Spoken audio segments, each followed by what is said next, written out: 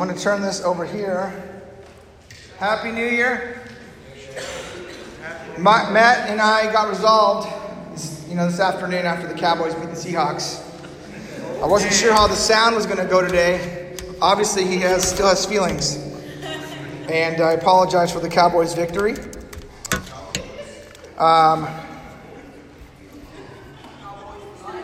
It's an exciting time. It's the new year. This is the time of year people make really amazing new statements that some rarely follow through on. Some people get excited. Some people are like, it's the new year. I've been through 47 of these. I'm over it. Others are young. They're excited about it.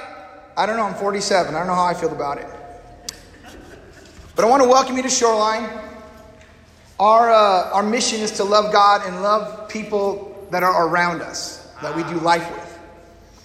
And today we're going to look into the Old Testament. We're going to look at a fascinating narrative about a prophet named Jonah. But before we go into Jonah, I want to tell you a story to kind of get our minds in the right place. At the turn of the 18th century, in New York, it was industrializing. Steel and concrete were being built and buildings were being built. But it also created a growing number of orphans in the city. These orphans were called street rats because their parents had died and now they were just all over the city. There were thousands of them. So a gentleman by the name of Mr. Reed had a heart for these kids. And what he began to do was, one by one, he began inviting them into his family. He wanted to rescue them from a life of struggle and strife. But he also wanted to give them a new identity in being his new sons and daughters. So one day Mr. Reed calls Billy and says, Billy, I'm going to give you a mission today, and I want you to go out to the street rats that live in the other boroughs of New York, down in Brooklyn, and I want you to give them the same invitation that you responded to. Would you like to join our family? And Billy, a former street rat, goes, what? Are you nuts? Those kids that live in the Bronx, they're horrible. They're nasty kids. Why would you ever want them to be a part of our family? And Mr. Reed reminded Billy that he was once a street rat, and he was a pretty tough kid himself. But Billy says, I wasn't that bad. I mean, I was bad, but they're bad. They came down to my neighborhood and they beat up one of my best friends. They're rough. They're horrible people. But Mr. Reed told Billy he loves the orphans. And he told him that street rats by nature are not good. But all street rats have in common is not their virtue, but their need for rescue. And the story we're going to talk about today is about people. And what all people have in common isn't their virtue. You know that and I know that. You see it every day. But what they do have in common is their need of being rescued. Does that make sense? So Jonah, it's a fascinating story. And we're going to look at that. And as we go through this narrative over the next few weeks, I want you to find yourself in this narrative. I want you to find yourself in the attitudes and the actions of Jonah. Jonah was someone who would truly die than rather be a part of God's redemptive plan. And I want to see if you can begin to see your thoughts and your expressions in the life of Jonah. But I also want you to find yourself in the deep amazement of the Father that we're going to look at too. The God who doesn't give up on street rats. The God who doesn't give up on people no matter how horrible they may be. He loves them. He loves them for what he deems valuable in them and pursues them when they are deserving of judgment. So over these next few weeks, you're going to be challenged to consider the attitudes and actions of Jonah as you either engage your mission or you choose to ignore your mission. And your mission of being an intentional Jesus, an intentional Jesus influence in the lives of those people that God has put in your life. Strategically and supernaturally, God has put people in your life who you do life with. I didn't put them there, and you didn't put them there. God put them there. It's your relational world. It's your oikos. And my prayer is that you'll continue to be impressed and moved to action by the heart of God and how He loves the street rats like you and me. And even the horrible people that you might just rather them just go to hell. And I'll explain that in a little bit in our narrative. Let's start our story. It's a fascinating story. Now the word of the Lord came to Jonah the son of Amittai. So in the 8th century BC, Jonah was from the northern part of Israel, known as Galilee in the New Testament. You may be thinking, Galilee, that sounds very familiar. Yeah, there's another guy that you might know that also grew up there. His name was Jesus. Back then it wasn't called Galilee, but I'm giving you a New Testament reference in the same region they both grew up in. And there was an empire that was growing powerfully and was called the Assyrian Empire. And they were building and developing just above the north of Israel. Later, God would use this nation of Israel to punish, this nation of Assyria, to punish Israel for their unfaithfulness in worshiping other deities. So this was a nation that grew once, it was very powerful. And when you think of prophets, a lot of times people think of prophets as they're speaking to future events and future people. That's how you come up with the word prophecy. But prophecy and future predictions was just a small piece of what prophets do. Prophets spoke to the people of their time to remind them of the covenant they made with God. Sometimes He reminded them, sometimes He corrected them, other times He rebuked them. If that makes any sense. And usually when we read about the prophets, we're reading about their message to the people. In this book, it's so fascinating and it's so unique because this book is about the prophet himself, which is unique. And this narrative, it opens up with a boom when it says, "Now the word of the Lord." Over the last 8 months, I've been sifting through scholarly articles, magazines, trying to get deeper in my Bible study. Trying to grow. I've been a Christian almost 25 years. And I've read the Bible so many times over. So when I went into the scholarly world just to get more insight and more understanding of the Bible, I found so much more than I can possibly imagine. It was like information overload. Like, people have to know this. How do I tell the church this? Because you can read a scholar and be bored to tears. Right. You can hear a scholar and cry for mercy. Please stop. Because they're so academic. But that the stuff they uncover and know about the Bible is amazing. Yes. Yeah. So here's what I've learned. What is the word of the Lord? Are they consonants? Was it a voice? Was it a person? When you read that, you're left with, what is that word of the Lord? What does that phrase mean? The word of the Lord came to Jonah. Sometimes the Bible says a voice of the Lord came. You hear it attaches a voice. It gives you a context. And this, what is the context? I'm going to give it to you. In 1 Samuel 3, the pattern that God and how He selects prophets and patriarchs is that God shows up and meets with them. That's the pattern what God does with prophets. If God didn't meet with you personally, you're a false prophet because God met with His prophets to give them instruction. There was a woman named Hannah in the Bible. She couldn't bear children.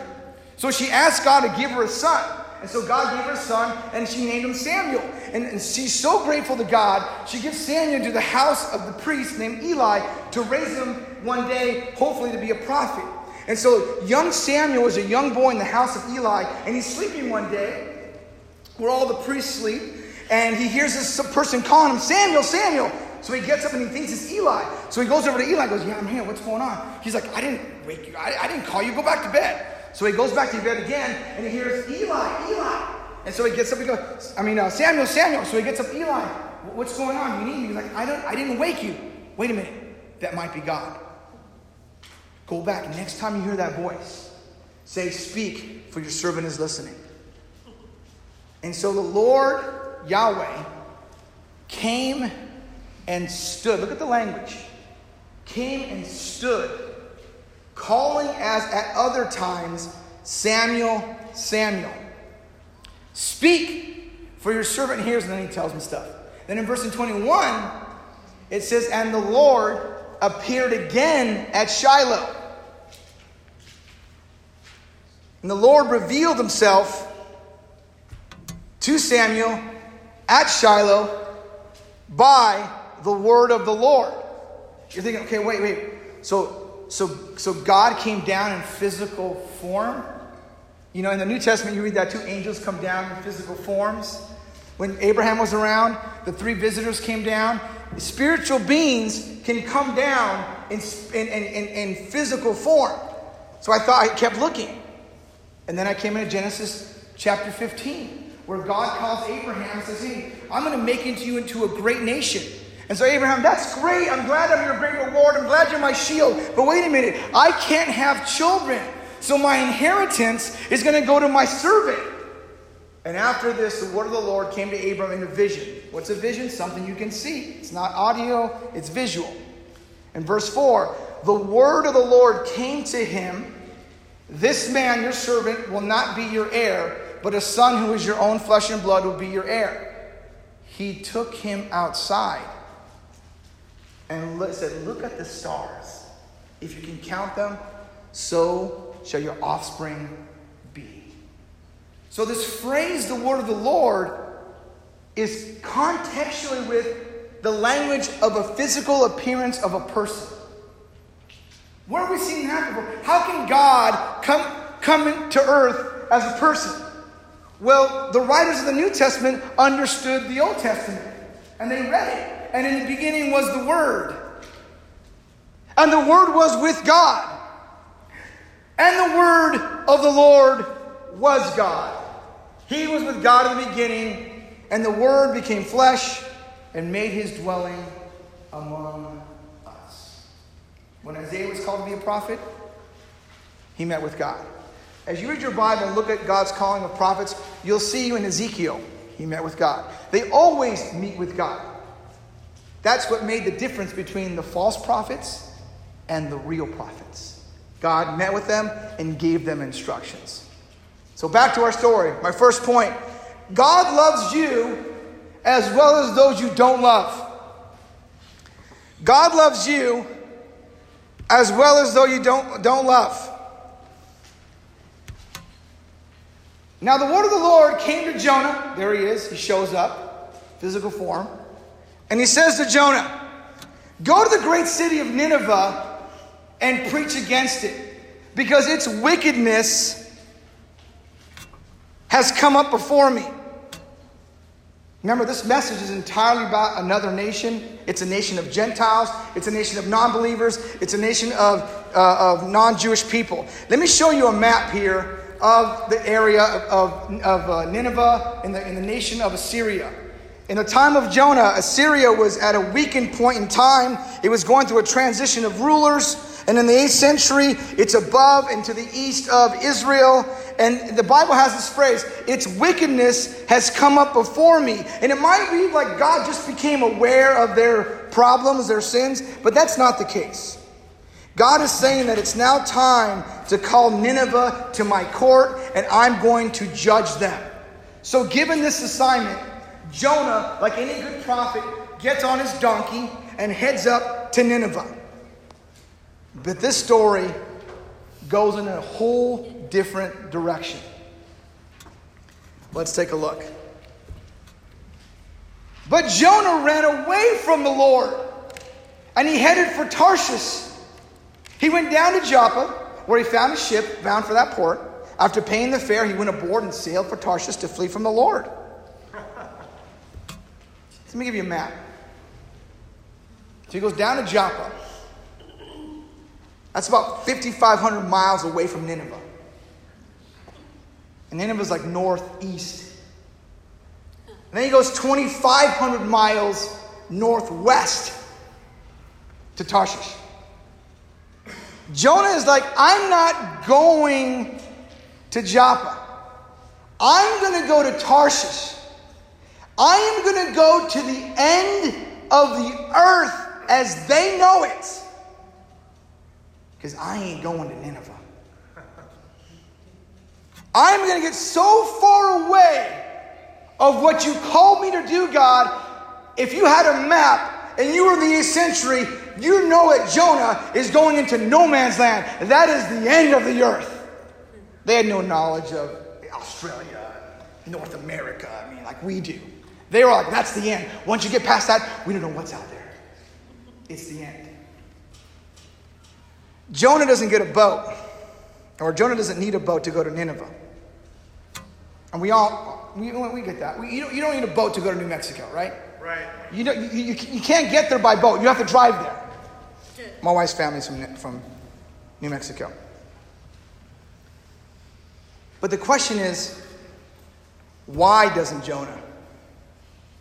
Why doesn't he want to go? Why would he be so compelled to do the opposite thing that God has called him to do? Why? We're reading this account 2,100 years later and going like, Jonah, what's the problem, Jonah? Get over there and lay it down. Lay the thunder. But let's put ourselves in the 8th century for a moment. Let's become an Israelite. Let's become a friend of Jonah who grew up in Galilee. Let's become him for just a moment. And if you lived in the northern kingdom of Israel, in that region of Galilee, you would understand why Jonah doesn't want to go to Nineveh. Nineveh was a massive capital city of a massive nation.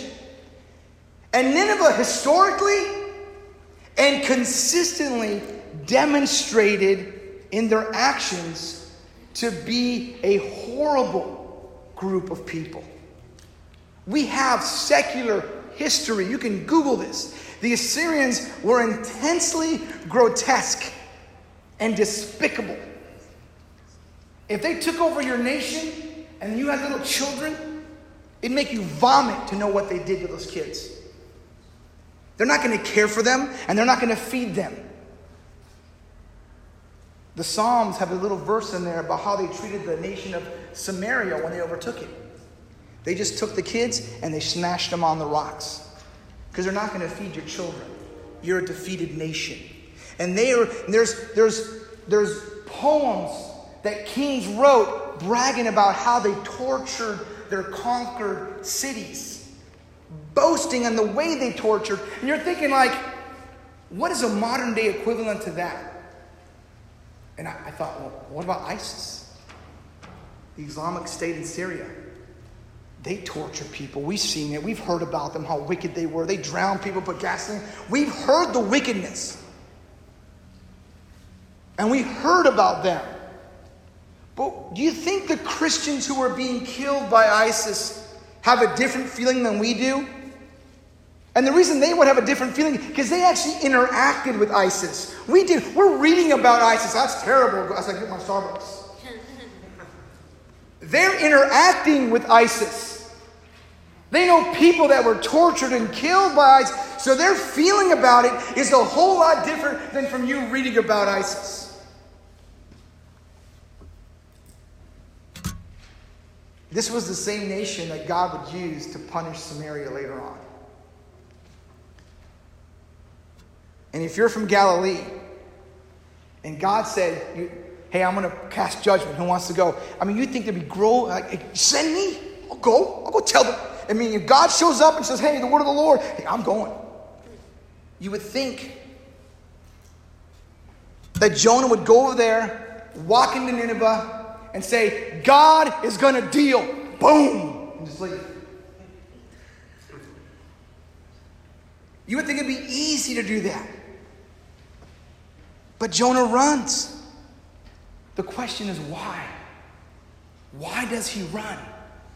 Well, I'll tell you one thing for sure. He's not afraid of the Assyrians. He's afraid of God. As we unpack this book over the next few weeks, you'll see that Jonah is afraid of the compassion of God. He's afraid of the mercy of God. If Jonah walks into Nineveh and tells them about the judgment of God, Nineveh being in their weakened state, they're ripe for humbling, they might ask God to relent of his wrath, and God just might do it. So it's better for them never to hear the judgment from God, so that they can only receive the hot fury of his wrath, than go to the city and hint that God is going to deal with them. Jonah is afraid of how merciful God will be. When you run from God's calling on your life, God pursues you with the goal of recovering your heart and your purpose. You know, Jonah runs. He wants to recover him. And we're going to see over the next few weeks, when we run from our purpose, God wants to recover our heart. God just doesn't want Jonah to conform and do what he says. He's trying to get a hold of his heart. He wants Jonah to get it. He just doesn't want you to conform. He wants you to understand why he's doing this. He wants Jonah to be like, I get it, God. I see that you have a love for street rats. You have a love for the people of Nineveh. I get it. I see that. I'm going. Not just I'm going to go do it because I have to. God doesn't want that. God wants your heart. He wants to recover your heart. I'm not doing this oikos. I'm not doing that. God wants your heart. That's what he wants. That's all he wants. My second point. God won't make it easy for you when you run.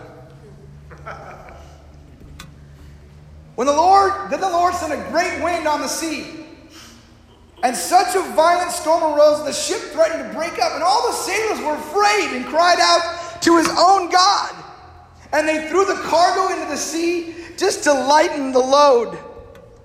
But Jonah had gone below deck, where he lay down and fell into a deep sleep. The captain went down and said, "How can you sleep? Get up and call on your God. Maybe he'll take notice of us so that we will not perish." You know, in verse 4, there's this great wind. You know how the Red Sea was parted? The Bible says it was parted by a great wind. God loves wind, right? This wind is just rocking the foundations of the sea. And these are weathered sailors. It's not like me and you going out to Oxnard. These guys they go up, they're there all the time. They hardly see their families. They live on the sea. I go over there and I throw up. This is their profession. They've seen rough seas before. But to the sailors in their distress, they call for a higher power. But you know what's odd about that part of the Bible, that text? It's odd that Jonah's asleep. I keep thinking of another guy that fell asleep during a storm in the New Testament. And it was Jesus, Sea of Galilee. But it was the apostle. Get up, Jesus, we're going to die. Remember that? So I concluded that Jesus and Jonah are just deep sleepers. They're just heavy sleepers. What the Bible's setting up here is an archetype. The contrast between Jonah and Jesus. Because Jesus refers to Jonah later on. The sign of Jonah. So there's a contrast going on. Jonah, who runs from God. Jesus, who obeys God. And as Jesus came to seek and save the lost, Jonah runs for them. They're both literally asleep in the belly of the boat. One obeys, one doesn't.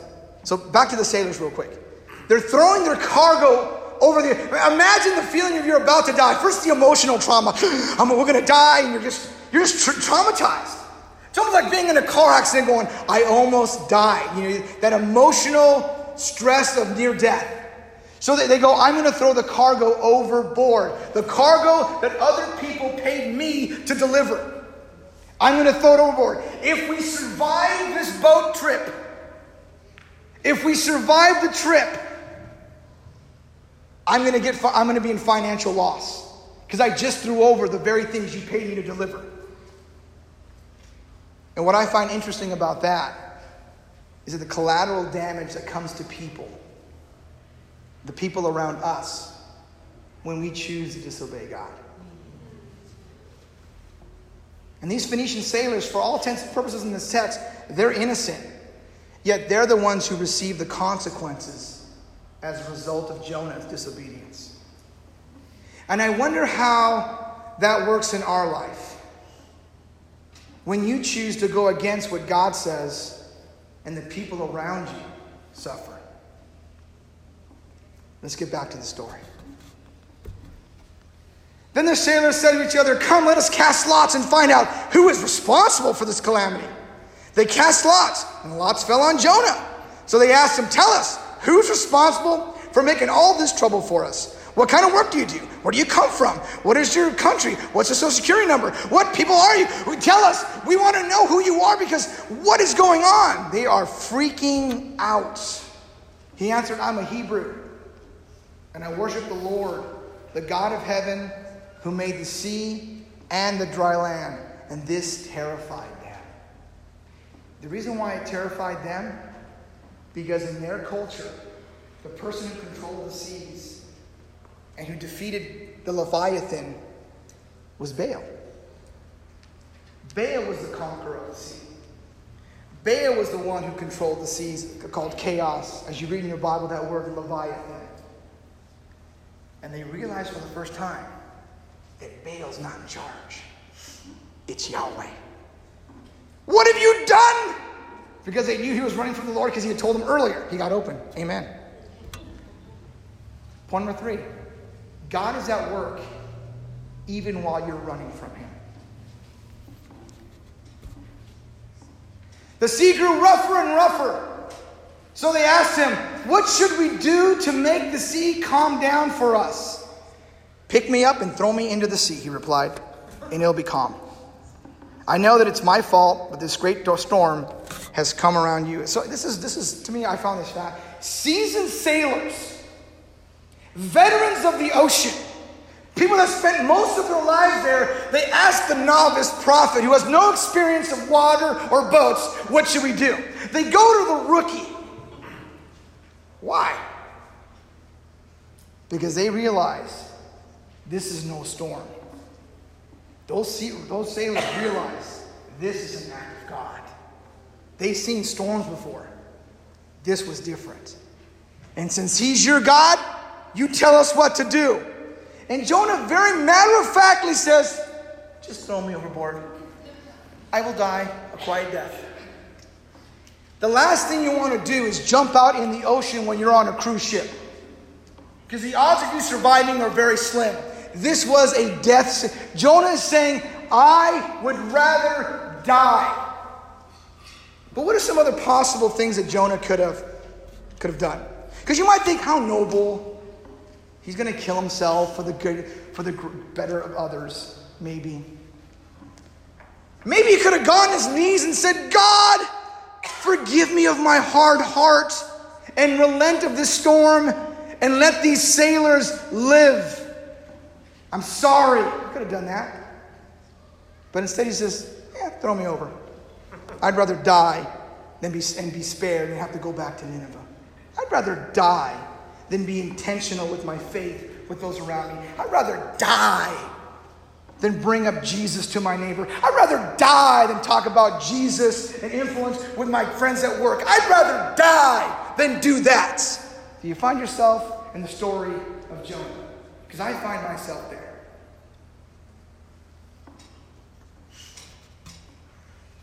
How bad do you intentionally not want to be a part of God's redemptive plan? How much do you have to hate people for them not to have a chance to know the holy God? Jonah is an easy target. I mean, we can throw rocks at him all day. I mean, it's easy. It's like shooting fish in a barrel. Everything I read you in the text is true.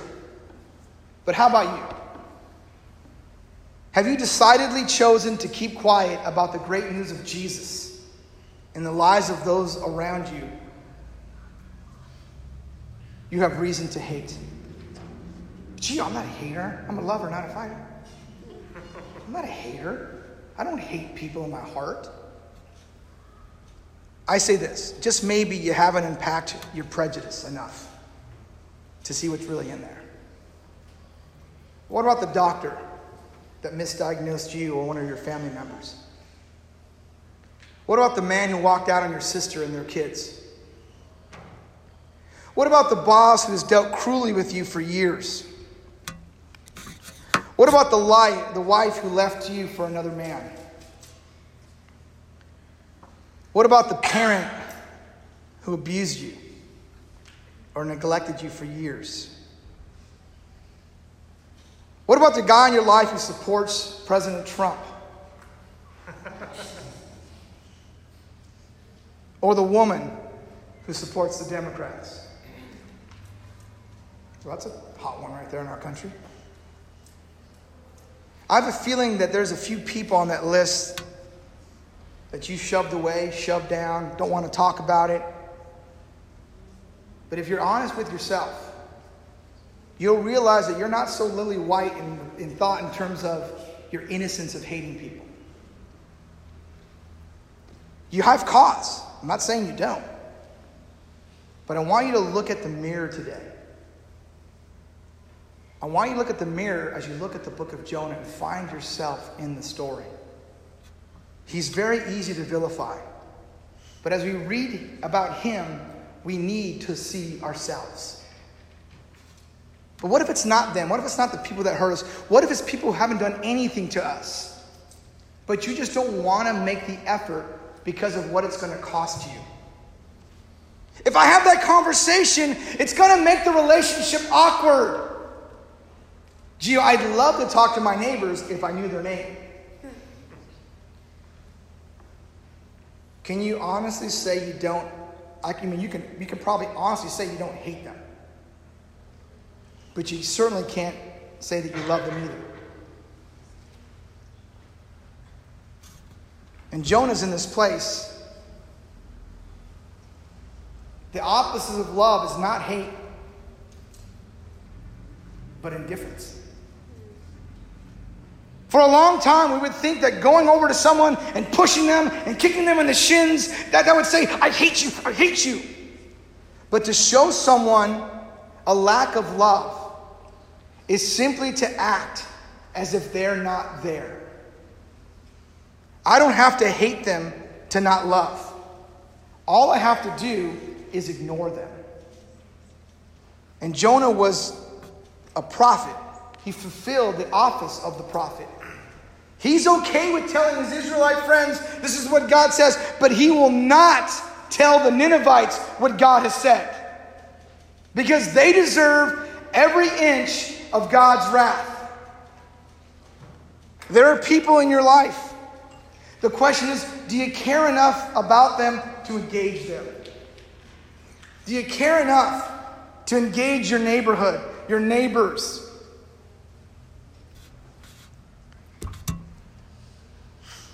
The story continues. Instead, the men did their best. You gotta love these guys. They don't want to throw Jonah over. It's like, okay. Jonah's like, throw me over. Like, man, I can't do that. It's not right. So they go back and they try to row. You ever try to swim out of the ocean when you're caught in one of those little streams that goes back out? What's it called? A riptide? You ever try to swim out of a riptide? That's how people die, because they go, I can swim back, I can make it back. And they go, I'm going to drown now. That's how they die. They're trying to row back to land, but the sea grew even wilder than before. Then they cried out to the Lord Yahweh. Please, Lord. This is Jonah's God. Please, Lord. They said, forget Baal. We know who Yahweh is. Forget Lord. Don't let us die by taking this man's life. They decided to throw Jonah over.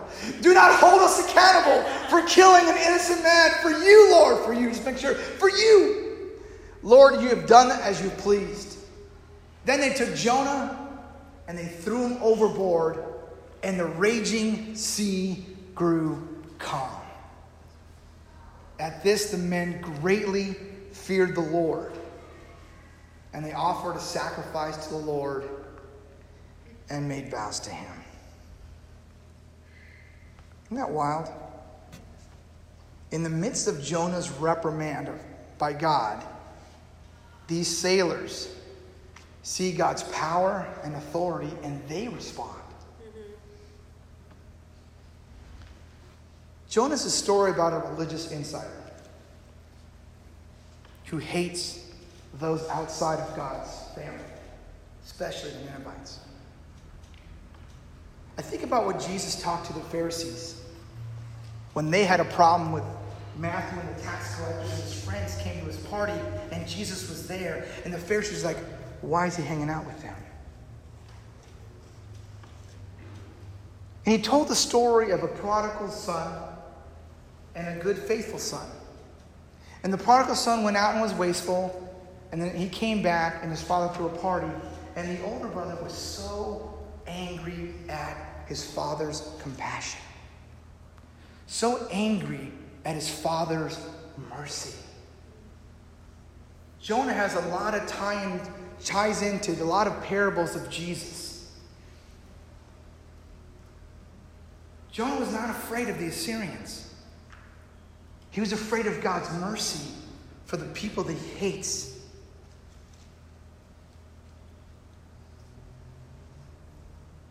They deserve his wrath. I asked you in the beginning if you would be willing to see yourself in this story. Are you willing to go to those that you've ignored and be intentional? Be Jesus intentional? Or will you be like the rebel prophet Jonah?